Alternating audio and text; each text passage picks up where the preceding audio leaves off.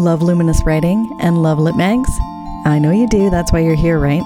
So I know you will love the Lit Mag Love Anthology. It's beautiful and filled with over 150 pages of poems and stories, and each poem or story in the anthology first found a home in a literary magazine.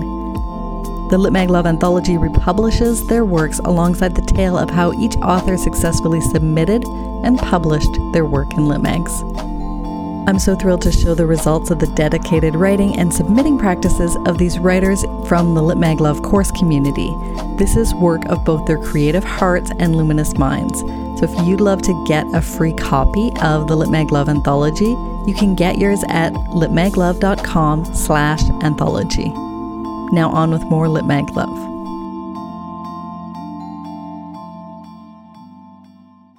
What do editors want? It's a question that many creative writers have asked themselves, or more likely muttered dejectedly after a frustrating rejection. I'm Rachel Thompson, author and literary magazine editor, and your podcast host. The Lit Mag Love podcast grew out of my course by the same name, and I continue to seek out answers to this question of what editors want by going right to the source. I bring you interviews and insights about how to improve and publish your writing.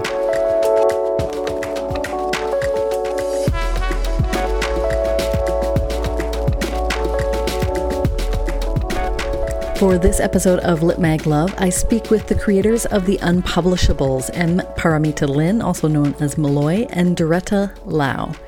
And The Unpublishables is a joyfully rebellious publication who doesn't really condense themselves down to a soundbite or a description. And in fact, if you go to their About page, you'd find some text speaking directly to their readers and the writers, their contributors. It says, "We know you feel lonely sometimes. We feel it too. So many sites out there, but there's still something missing, right? Where are the stories and music and artwork by fellow Asians who like the same stuff you do? And we know you like all kinds of stuff. Where is the funny or angry but always smart commentary from people who know what it's like to be you, who are woke, but not so woke that we can't laugh at ourselves too?" And they go on to describe The Unpublishables as a platform for all kinds of rice eaters everywhere to get together and make shit happen through our words, music, and artwork. Now, writing may be the only pursuit that M. Paramita Lin hasn't accidentally stumbled into. In between hanging out with Triad members and living in a succession of haunted flats in Hong Kong, she's also been a paid companion to the third wife of a tycoon, toured the world with musicians, and apprenticed as a goldsmith in Italy. We talk about all of this in our upcoming interview. Lin's stories are mostly set in Asian cities, and they're often funny, occasionally strange, sometimes scary, but always true. And her co-founder of The Unpublishables is Doretta Lau. She's the author of the short story collection, How Does a Single Blade of Grass Thank the Sun? And that collection was shortlisted by the City of Vancouver Book Award, longlisted for the Frank O'Connor International Short Story Award, and was named by The Atlantic as one of the best books of 2014. In 2013, she was a finalist for the Journey Prize, and she also completed an MFA in writing at Columbia University. Her fiction and poetry have appeared all over the place. I'll link to some pieces in the show notes. And one of her stories was the favorite of a famous comedian. We're going to talk more about that in this episode.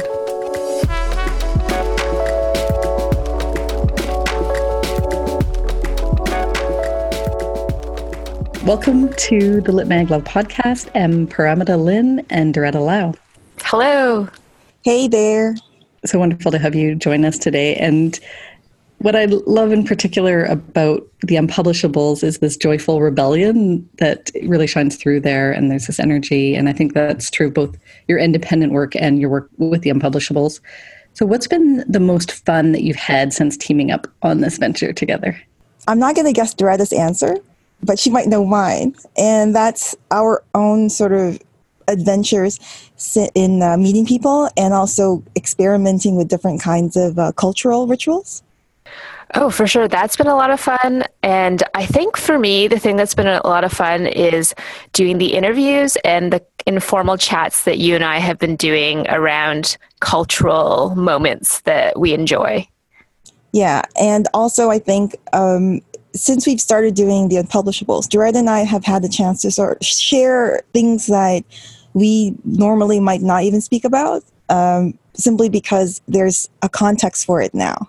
Yeah, we're in control of the way we want to tell the story. And so the story's anchored in the things that we know, the things that we know to be true, and the things that we think our audiences might be looking for and aren't seeing in media outlets that have, 3 levels of editors and a publisher and an entire kind of ad sales department.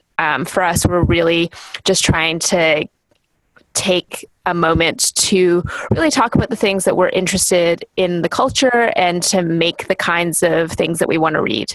Yeah, and I think we also tend to feature a lot of funnier stuff and stuff that we don't see actually being promoted in what we would call regular magazines that don't have the same direction that we do. Yeah, and there's a lot of kind of excited fangirling, if I can say that, for some stuff too. I think it's really cool. Yeah, definitely. Doretta and I actually met through fangirling over Japanese-Taiwanese actor Takeshi Kaneshiro. Yeah, Malloy used to have this blog, and one of my friends one day sent me an email that said, "You have to check out this blog." And so she sent it to me. I read it, and I thought the post was funny, and I ended up reading the entire blog like it was a novel. And not just that, but like we tend to, I'd say 99% of the time, agree on who's cute, I think, and what's funny. And, and the 1% is usually sort of more in terms of degree as opposed to a yes or no situation. Yeah, we might have disagreements over personality, but... Yes, that's right. Doretta and I are attracted to certain, should we call it alignments, that may not be necessarily good for us. But what's funny is that we can spot this in the other, but perhaps not for ourselves. It's kind of like character development yes. for fiction. Yes. But yes, speaking of fangirling, one of the things that I think is missing from a lot of cultural criticism is enthusiasm. And a lot of the times that when we look at Western media, for example, we see a lot of people, sort of auteurs, like directors that are, they win awards on the international stage. Like I do like directors like that too. Like Johnny To comes to mind, director Bong. But while they're treated with awe, I feel like it's missing that sort of, where back home, back in Asia, we may not necessarily elevate these people to sort of this sainthood or sort of a very high auteur status. Whereas in Asia, we tend to poke fun at status in a certain way. And I think that's something that we really try to bring into the Unpublishables, where no matter how elevated somebody is, we're able to sort of love them or enjoy them with humor. Nice. And that kind of segues into my next question, because you wrote that when you launched the Unpublishables, that there are lots of things missing. Like, where is that funny or angry or always smart commentary from people who know what it's like to be you? You're speaking to your audience, who are woke, but not so woke that we can't laugh at ourselves too. And it's been a couple of years now, years full of conversations about inclusion and more Asian visibility in mass culture. So how has this commentary opened up in ways that are big and small, and maybe in what ways have they stayed the same? I think it's interesting to look at who's leading the conversation in that realm. And for a long time, it did feel like Asians and Asian Americans weren't leading the conversation. And I mean, just when we were starting the Unpublishables, one of the writers who was coming to the forefront that I was really liking is E. Alex Jung, who writes for Vulture. And I think that he and a lot of young journalists are doing a lot of really interesting work, just talking about pop culture in this way where it means something for our lives, and there isn't this distinction between highbrow and lowbrow. And we're kind of really doing that too, so that we can publish interviews with writers such as Suvankam Thamavongsa, who many people know as a poet, who is writing fiction now. And that's kind of more in the traditional kind of literary magazine, serious approach to this idea of literature.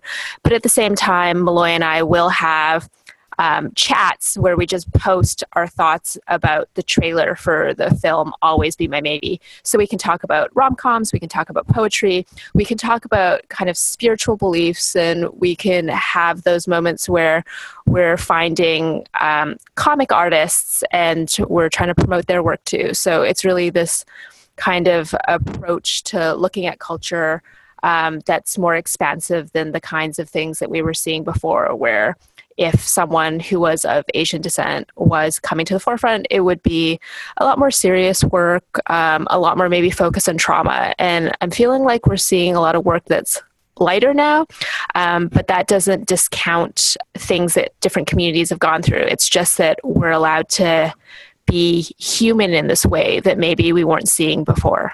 And I also think that a lot of the more interesting or maybe authentic conversations are taking place on social media as opposed to in, let's say, mainstream media.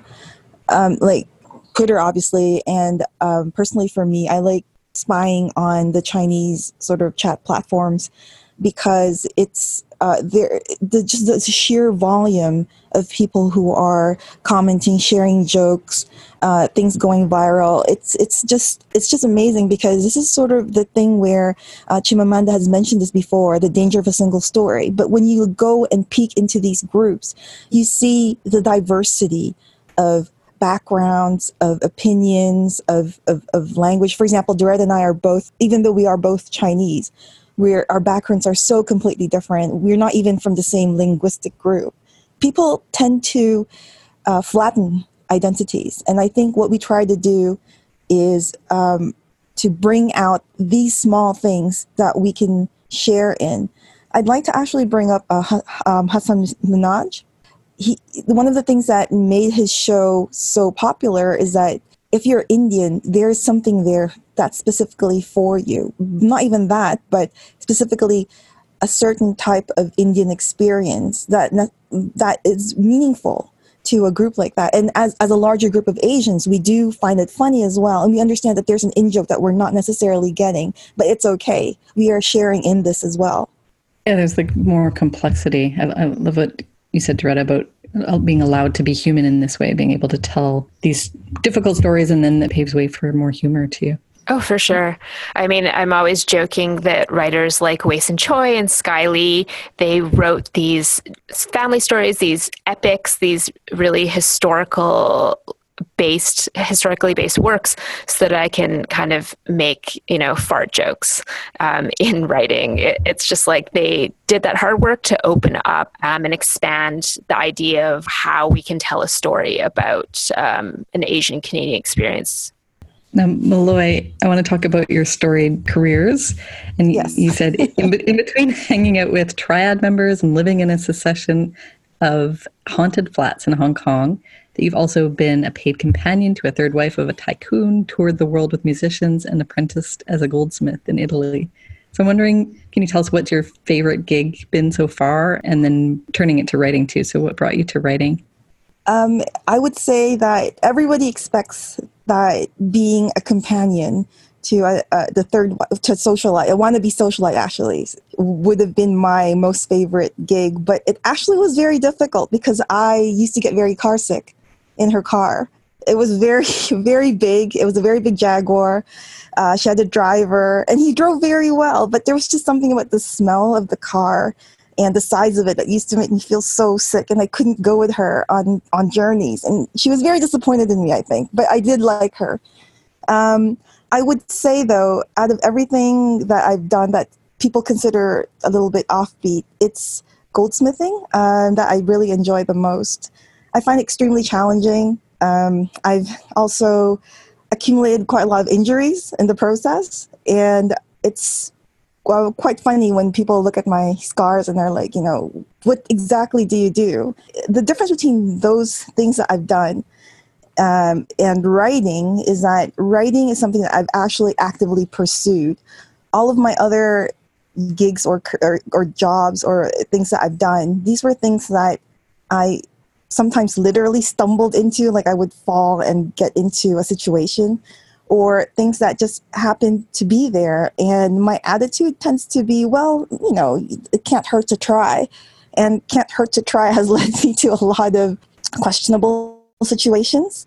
For example, I used to smuggle dairy from from UK to Italy, and not realizing that there was a mad cow disease thing going on at the time, and people would pay me to buy certain dairy products for them when I was a goldsmith. So these were things that I just ended up doing without choosing, really. But with writing, I started writing at a very early age.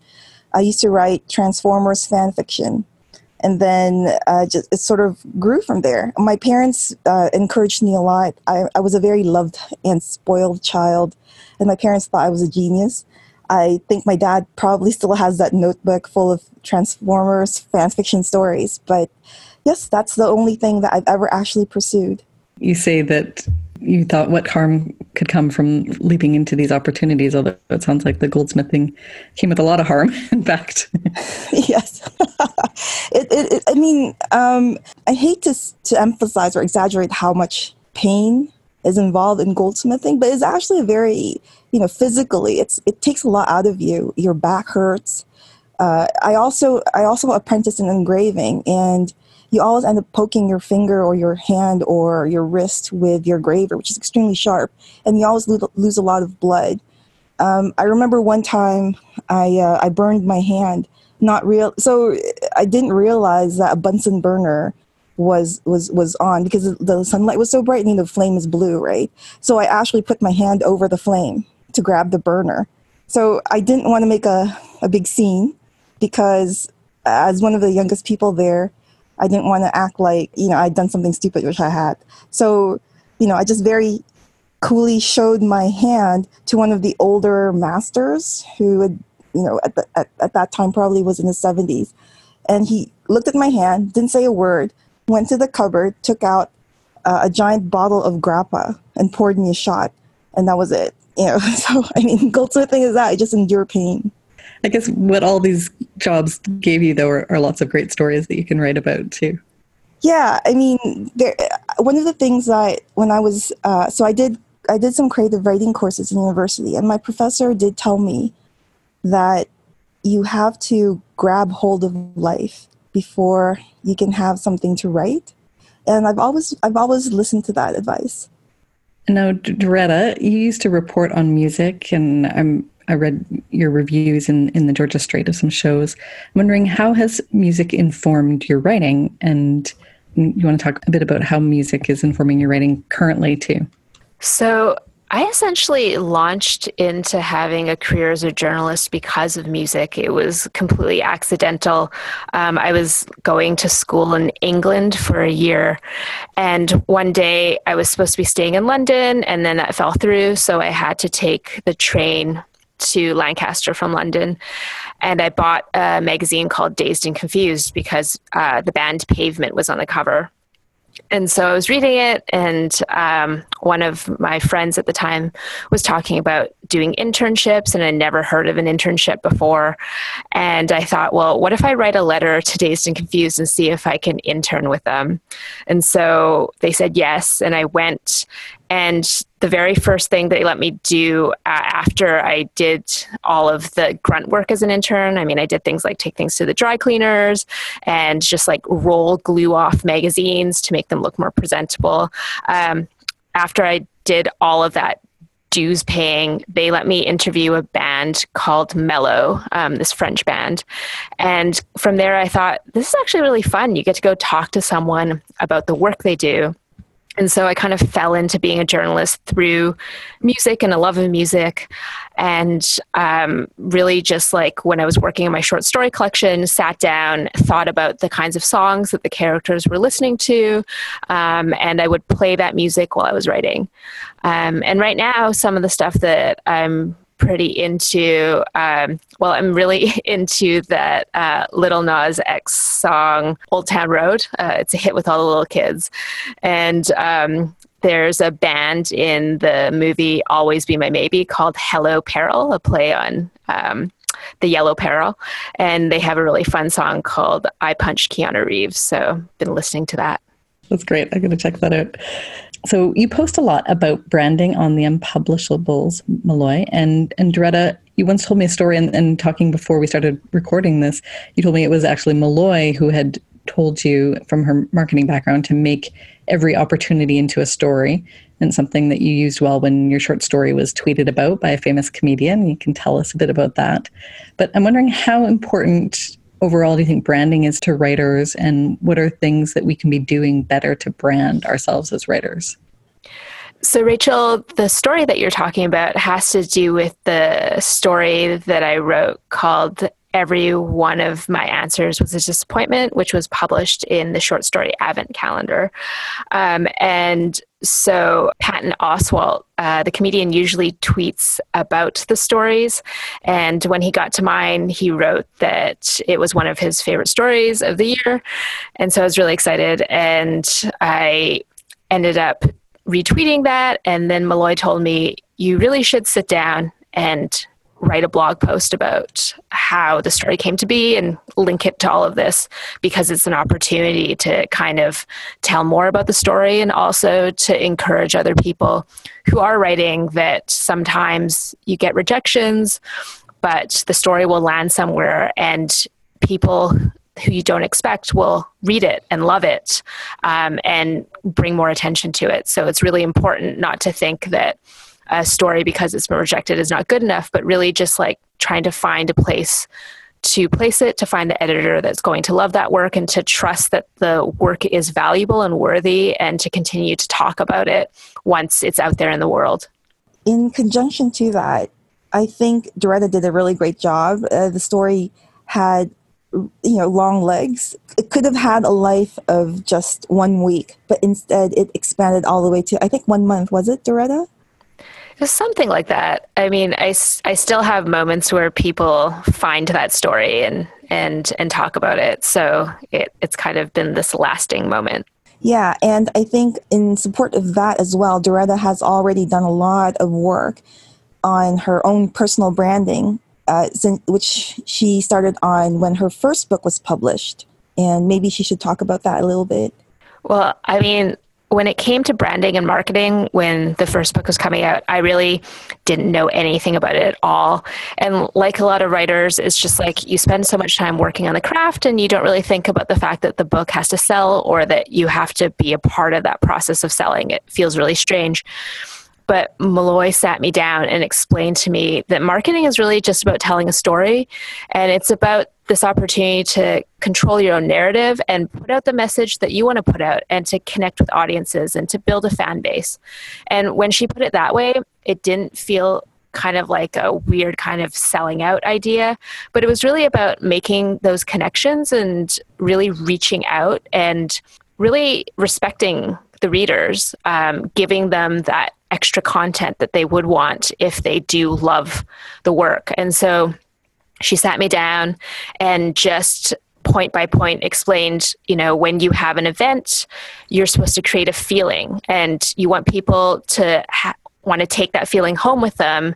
And when they have that feeling, they will buy your book. And I had never thought about a reading that way. I had really only thought about, I go and I read my work and I try to sound enthusiastic about it. But I never thought, how should I create a feeling? How do I create that connection with the audience?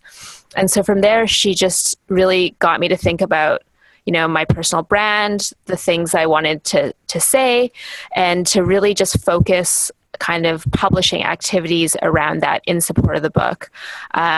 And so we looked at my social media. At the time, I didn't even have a smartphone, so I bought one so I could do Instagram. And it was really creating this idea of, the things in the book that are interesting. So just like, again, going back to music, looking at characters in pop culture who are Asian, and just kind of like crafting connections between my book and those things. And just always thinking about what the next project is going to be, and then really just like planting seeds of that next project. I would have to say that Doretta really opened my eyes to the problem of the lack of branding that writers have, because my experience with branding is from the music industry. And so I was with one of the big five back when there were 5 big record labels. And you go in and there's expectations that musicians will put in the work to brand, to market, to promote their albums. So it was a big shock to me, I think, when Doretta told me that writers who I see in terms of the need for promotion on the same level as musicians, and perhaps even more necessary for writers to do it, because there isn't an entire ecosystem built to promote books the way there are for music. I was very shocked that writers didn't know about branding, that they didn't get the support that musicians would from a big label. And I think writers tend to have the wrong perception of branding as something that is fake, or one of the things I always see is when writers have a book come out, they suddenly begin tweeting, "Please buy my book is coming out," and so and so. That's not promotions, that's not marketing, that's begging. Branding is all about showing people what they can expect from you. It's a narrative, as Doretta pointed out. It's not last minute sheepish asking people to please pre-order your book or review it on Amazon. I find that whenever I see that, I just really cringe. I just can't. I think if I had ever done that back when I was working in the music industry, I would have been fired, and not just fired, but probably, yelled at for at least half an afternoon. But it's just really important for writers to understand that branding doesn't mean that you have to put yourself out there, that, you have to, be an extrovert or anything like that. A lot of writers who were introverts were amazing at branding, whether deliberately or just sort of intuitively. J.D. Salinger, fantastic brand. All I have to do is say his name and people suddenly, think about, his very sensitive, reclusive, sort of New Yorker, very educated and artistic kind of a writer. Hemingway, very masculine and sort of this terse kind of a writer. Virginia Woolf, again, all of these great writers had their own brand. And, it's really strange for me to see modern writers or contemporary writers who shy away from a brand, because, it's not locking yourself into a specific space or saying that, but a brand is a story that grows with you. It's a narrative that encompasses a part of you that you want to share. So you always have control over it. I don't know if Doretta wants to talk about her own experience with other writers and their struggles with branding. Well, I guess the first thing is that, Molloy, one of the most important things that you taught me about branding is you're thinking about the value that you're bringing to the reader, and you're not thinking about yourself. And I think that's one of the key things that a lot of people forget when it comes to branding. I've been finding that one of the struggles that I've been having when I speak with some writers is they think that their press or their publisher is going to do all of this marketing work. And I can assure you, from the perspective of someone who has worked at a publishing house, I worked at Scholastic, and as a person who's worked as a journalist and as a writer myself, I have seen that it is not possible for the one marketing person who might have 10 titles in one season to do that full service work that, a writer expects for their book. And it's not a knock on the person whose job it is to do some of the marketing work, because they're one person, and it's unfair for a writer to expect to pass on this work to this one person. So my struggle's really been trying to get other writers to understand that we need to be a part of this process, that we need to respect the time of the marketing people that we're working with, and to bring our best ideas and our kind of best selves to the full process of going into a season for a book. And from what I understand from you, Molloy, that this work really begins from the moment that you sign your book deal, which is 2 years out for the most part for the kind of life of a book, from the point that it sells to the point that it actually is published. So I think the thing is, people need to understand that in order for a book to get attention, there are some people who are really lucky who seem to participate in next to no promotional kinds of things, but it's very rare for a writer to win a whole bunch of awards and not do any sort of marketing work. And I think as well, in terms of what can writers do to start with in terms of branding, and a lot of writers, from what I can see, feel very uncomfortable with social media. They don't like to tweet. They don't like to be on Facebook, and that's fine. I don't really use Twitter or Facebook that much either. But what you need to do is to get yourself your content out there. One of the things that Doretta and I have been really admiring Ali Wong's work recently. So just sort of her marketing strategy has been fantastic. And Ali is a really good example of how you start with a grassroots foundation. So we're both very big believers in the idea of 1,000 true fans, and that all you need to support your career is 1,000 fans who will be with you come hell or high water. No matter what you do, they will take your content. They will buy whatever you put out, and everybody else is sort of a bonus. So somebody like Ali Wong, who started off in stand-up, doing clubs, and you don't make money doing that, and then writing for Fresh Off the Boat. These are things that build a foundation. Number one, you don't just get to build your fan base, but you also get to meet people within your community. So Ali met other comedians, other writers, people who, and we're not saying that, you meet people with the express purpose of using them, but you will find your level, if that's an appropriate term, but you will find the people who will support you and who you can support as well. And it's a matter of forming a community, and you don't need social media. Social media is just to make this community easier to manage, but you don't need it necessarily.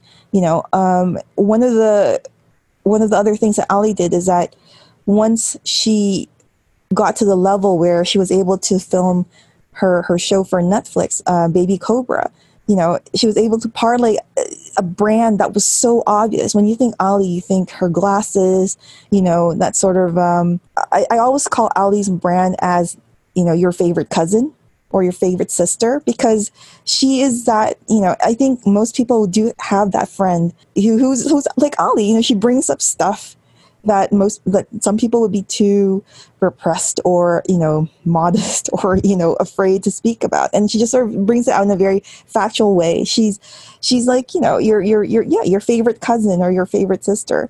And that's such a strong brand.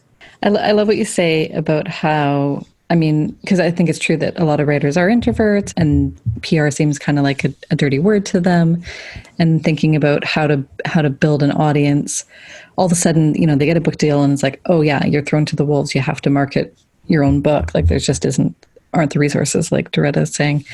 And one of the things, like when I work with students, so I work a lot on the business side of writing too. It's like even before you finish the book, start thinking about how to just join a conversation about the topics in your book, and not, I think probably most important what you're saying is like not making it about yourself. Like it can really be about the people that are interested in the subject that you're writing about. I think that's really helpful. Absolutely. I think community is really important. I can't imagine how people can do things without a community. Again, coming in from music, before we launched an album, we would already seed the ground by having, a lot of these stars that people see now, they don't see that there were at least 3, 4, 5 years of really difficult grunt work.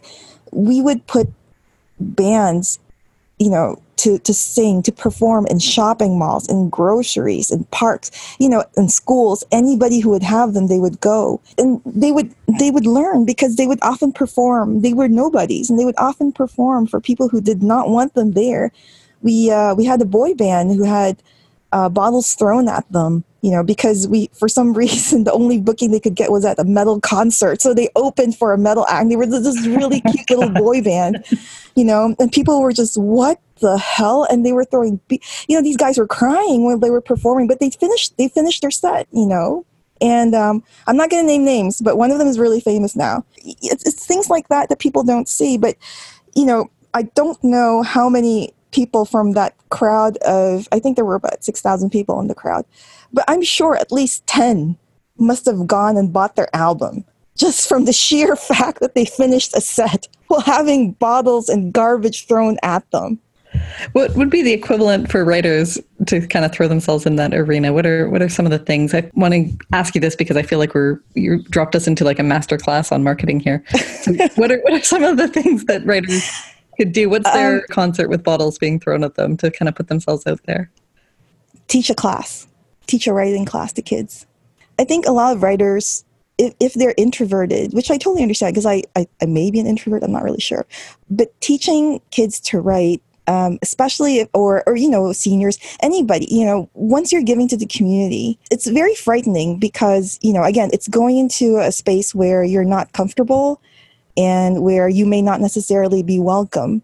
I've told the story as well before where I used to teach. And so I taught for a nonprofit. And so they sent us to different schools, and we would have this little sort of a program that we would have to complete at the school. And I got sent to one of the worst schools in Hong Kong. The school was in a really bad neighborhood, so bad that there was no 7-Eleven. And in Hong Kong, there's no 7-Eleven there. That's a really bad sign. And when I walked into school, the principal told me, you have to be out of here by 5 o'clock. You have to take that bus because after 5 o'clock, I can't guarantee what's going to happen to you. So I was like, okay. And so that school was it was an all-boys school known for gang activity. And the school had somehow thought it was a good idea to gather the worst truants, the worst delinquents, put them together in a room and make them learn and perform a Christmas carol for Christmas. And not just that, but force them to come in during Christmas break. And so when I walked in the door, I was like, okay, guys, we're gonna do Christmas Carol. And one of the students threw a table at me, and he walked out. And I was like, okay, this is not, but there were 20 kids, I think, in that class. And I think maybe I reached one kid, but that's one kid. And he has friends, he has family, and I think writers, you don't have to go to the worst school in your district, but, I think reaching out to teach a class to get kids to learn to write and appreciate, you don't have to teach them to write, you can teach them, even a book club or something, but anything that has to do with something that you're interested in. And some writers, I think, have really interesting hobbies. I think there's a writer who is a bird watcher. I can't remember what the actual term is, sorry. But I mean, that would be great if they could lead a group, and then it's really just getting yourself out there in a way that is comfortable for you. You don't really have to, you don't have a predatory record label behind you, whipping you to a metal concert, it's just a matter of build that community. It doesn't have to be one community. We all have diverse interests. Explore them and find people there. I guess, to kind of bring it back around full circle too, that's a big part of what publishing in Lit Mags is too, is finding your community, finding people who are going to read you in those different places, and then having them follow you to your book publication. I want to also circle back to the actual story, like the tweet from Patton Oswalt about Doretta's brilliant story. Every one of my answers was a disappointment. And then how, Doretta, you turned that into a story, because he was talking about the brilliant ending of the piece. And I think you mentioned that ending was what a lot of publishers had critiqued before and had asked, suggested that you change, and you stuck to your guns, kept sending the work out. Can you talk a bit about the lesson and the encouragement maybe writers can take from that story? Yeah, I had written it. I sent the story off to my agent. My agent loved the story, said it was the best unpublished piece of fiction she had read in a long time. We got really excited. She sent it to the New Yorker, the Paris Review, Tin House, and all the comments came back with, the story's great, and then that last section does not work. And I was really lucky. Michael Hingston from Short Story Advent Calendar, Hingston and Olsen, reached out and said, do you have a story? I'm working on the calendar this year. And so I sent it to him, and he just was like, okay, we're going with this. And when it was published, I had so many people write to me and just say, wow, that ending, it's incredible. And so it's really different readers are going to have a different response to your work, and it doesn't mean the work is bad. And so for any writer who's thinking, when they're piling up the rejections, if you sit down and really think, did I do the hard work on this story? Did I take this to the farthest point of where I can go to make it emotionally satisfying, to really look deep into it and say, did I do that craft work? And if the answer is yes, I've done all the work, it's really about not giving up. It's really about kind of thinking about, which magazine might be into it, to kind of reach out to editors that you may have developed relationships with over time to say, would you be interested in reading this? Is this something that you think that you can publish? And to just not give up, really.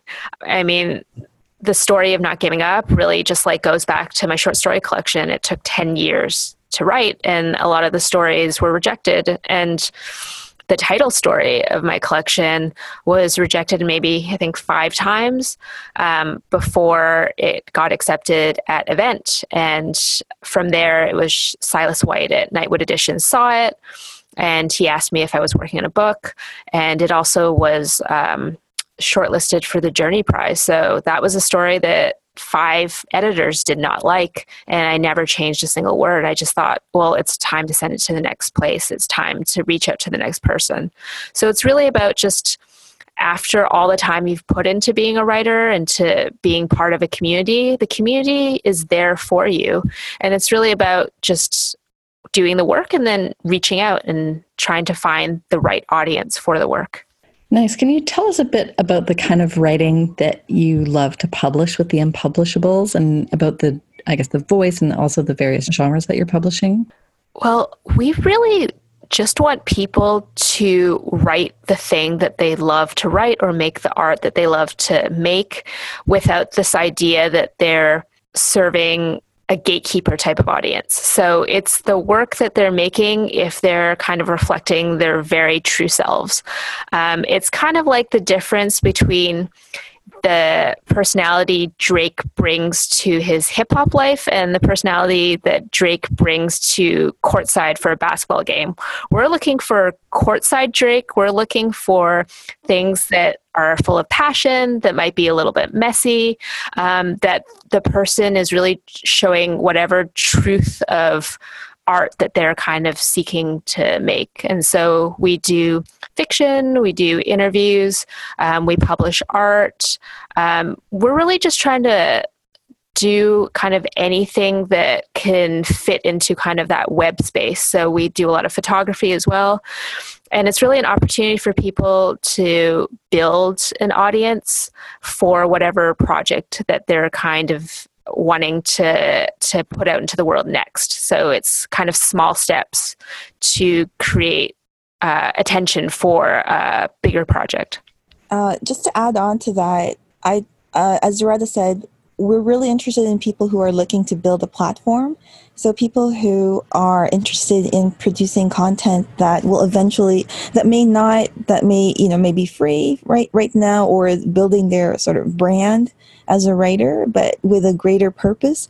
We do like the messy writers, but we also really hope to get more of the writers who are very ambitious, writers who have, this book or maybe a TV deal or a film that they have in the way future, but they're really ready to build towards that. And before I let you go, and thank you so much for your generosity today, and the lesson in marketing and branding stands out as great and so helpful. But I'm wondering, do you have any advice that you give writers who submit and don't make it into the Unpublishables? And maybe you can talk a bit about some of the common mistakes or problems you see with submissions. For me, I tend to seek people out. So I don't really look at all the submissions. I don't know about Doretta. However, in terms of the few that I have rejected, because I kind of, I'd rather work with someone rather than outright reject them.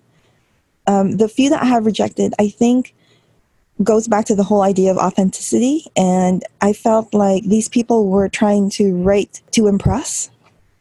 And so they were writing things like they may not have known much about, but they wanted to sort of, because it was a trendy topic at the time, or it was something that they admired perhaps in another writer, that they wanted to do themselves. And I think that's a really good thing. I think everybody starts that way, but that's not really what we're about. We're really looking for authenticity of voice and experience. I would rather somebody wrote about, their experience with one of the strange, unique lifestyles that you can see in Asia.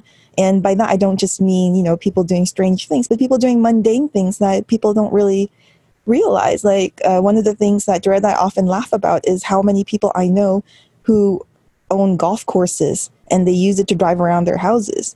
And I mean, that's a story there, but you get people like that who would rather not talk about it because they don't think it's an experience worth talking about. And they'd rather golf carts. I think.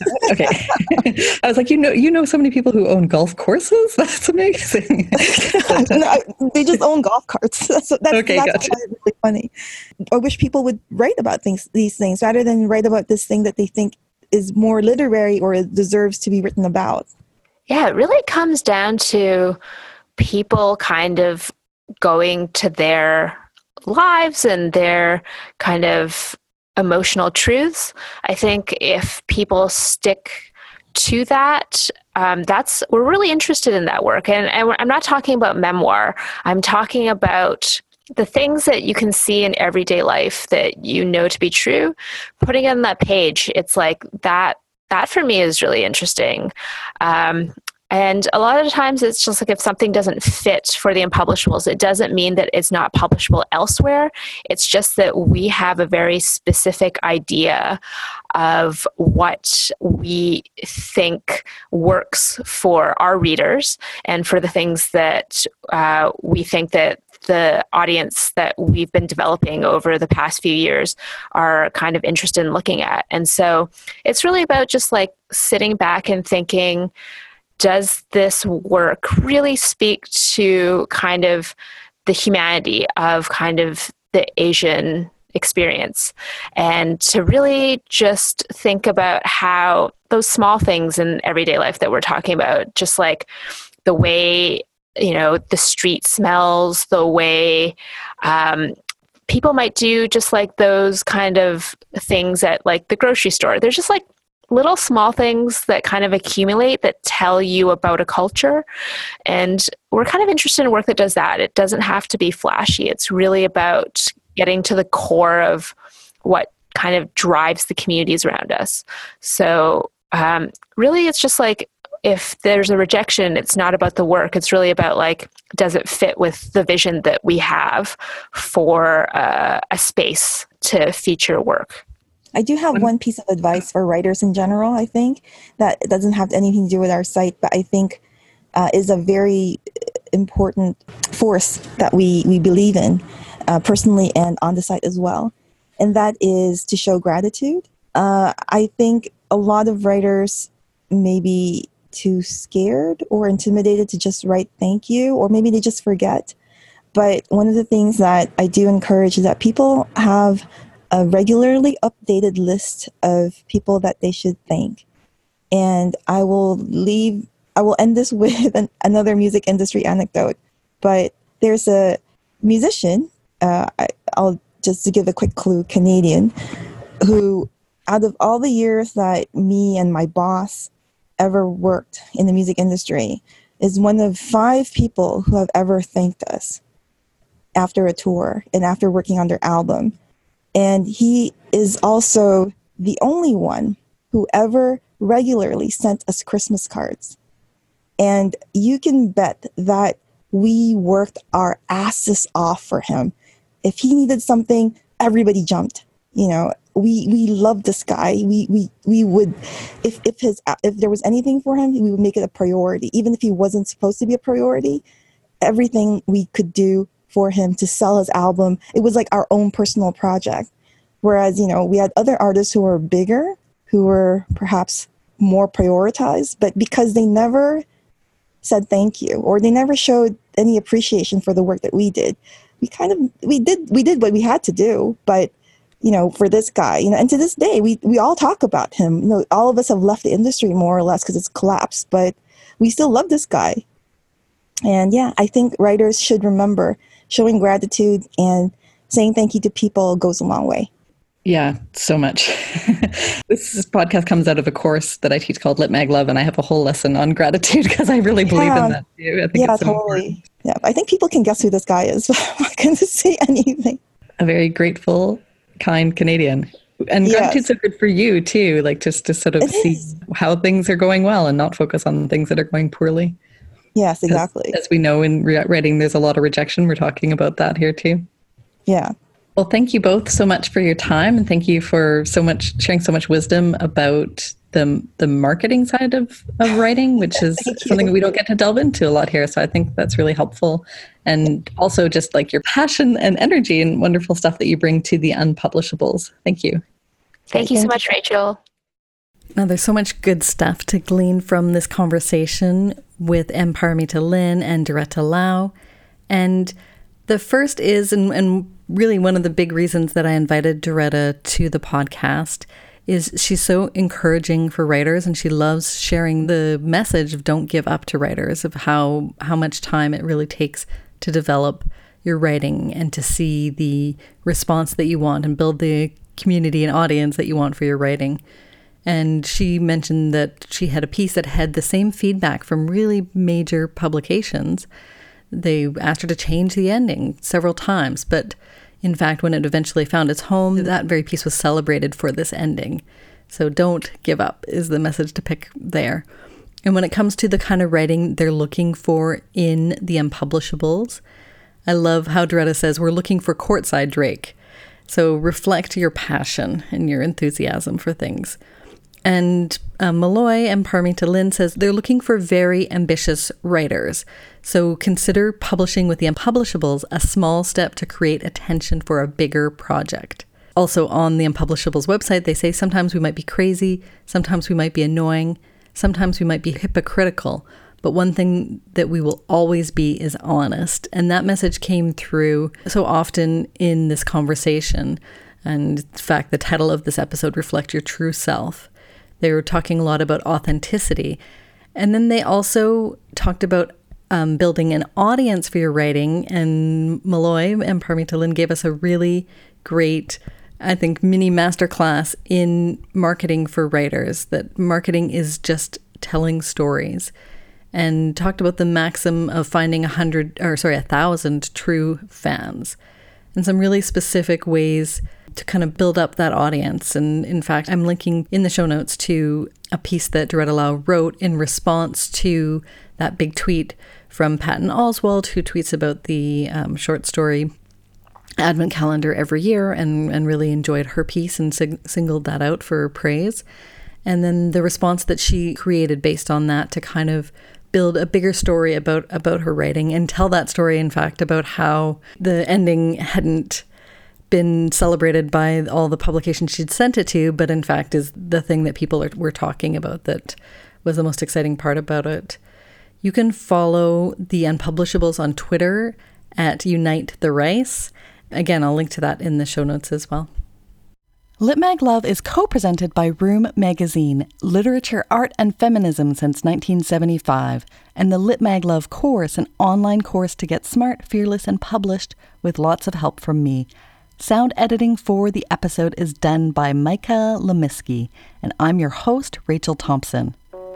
If you want to give us some love in the form of a review wherever you get your podcast, we would love that, and it really helps other writers discover the podcast.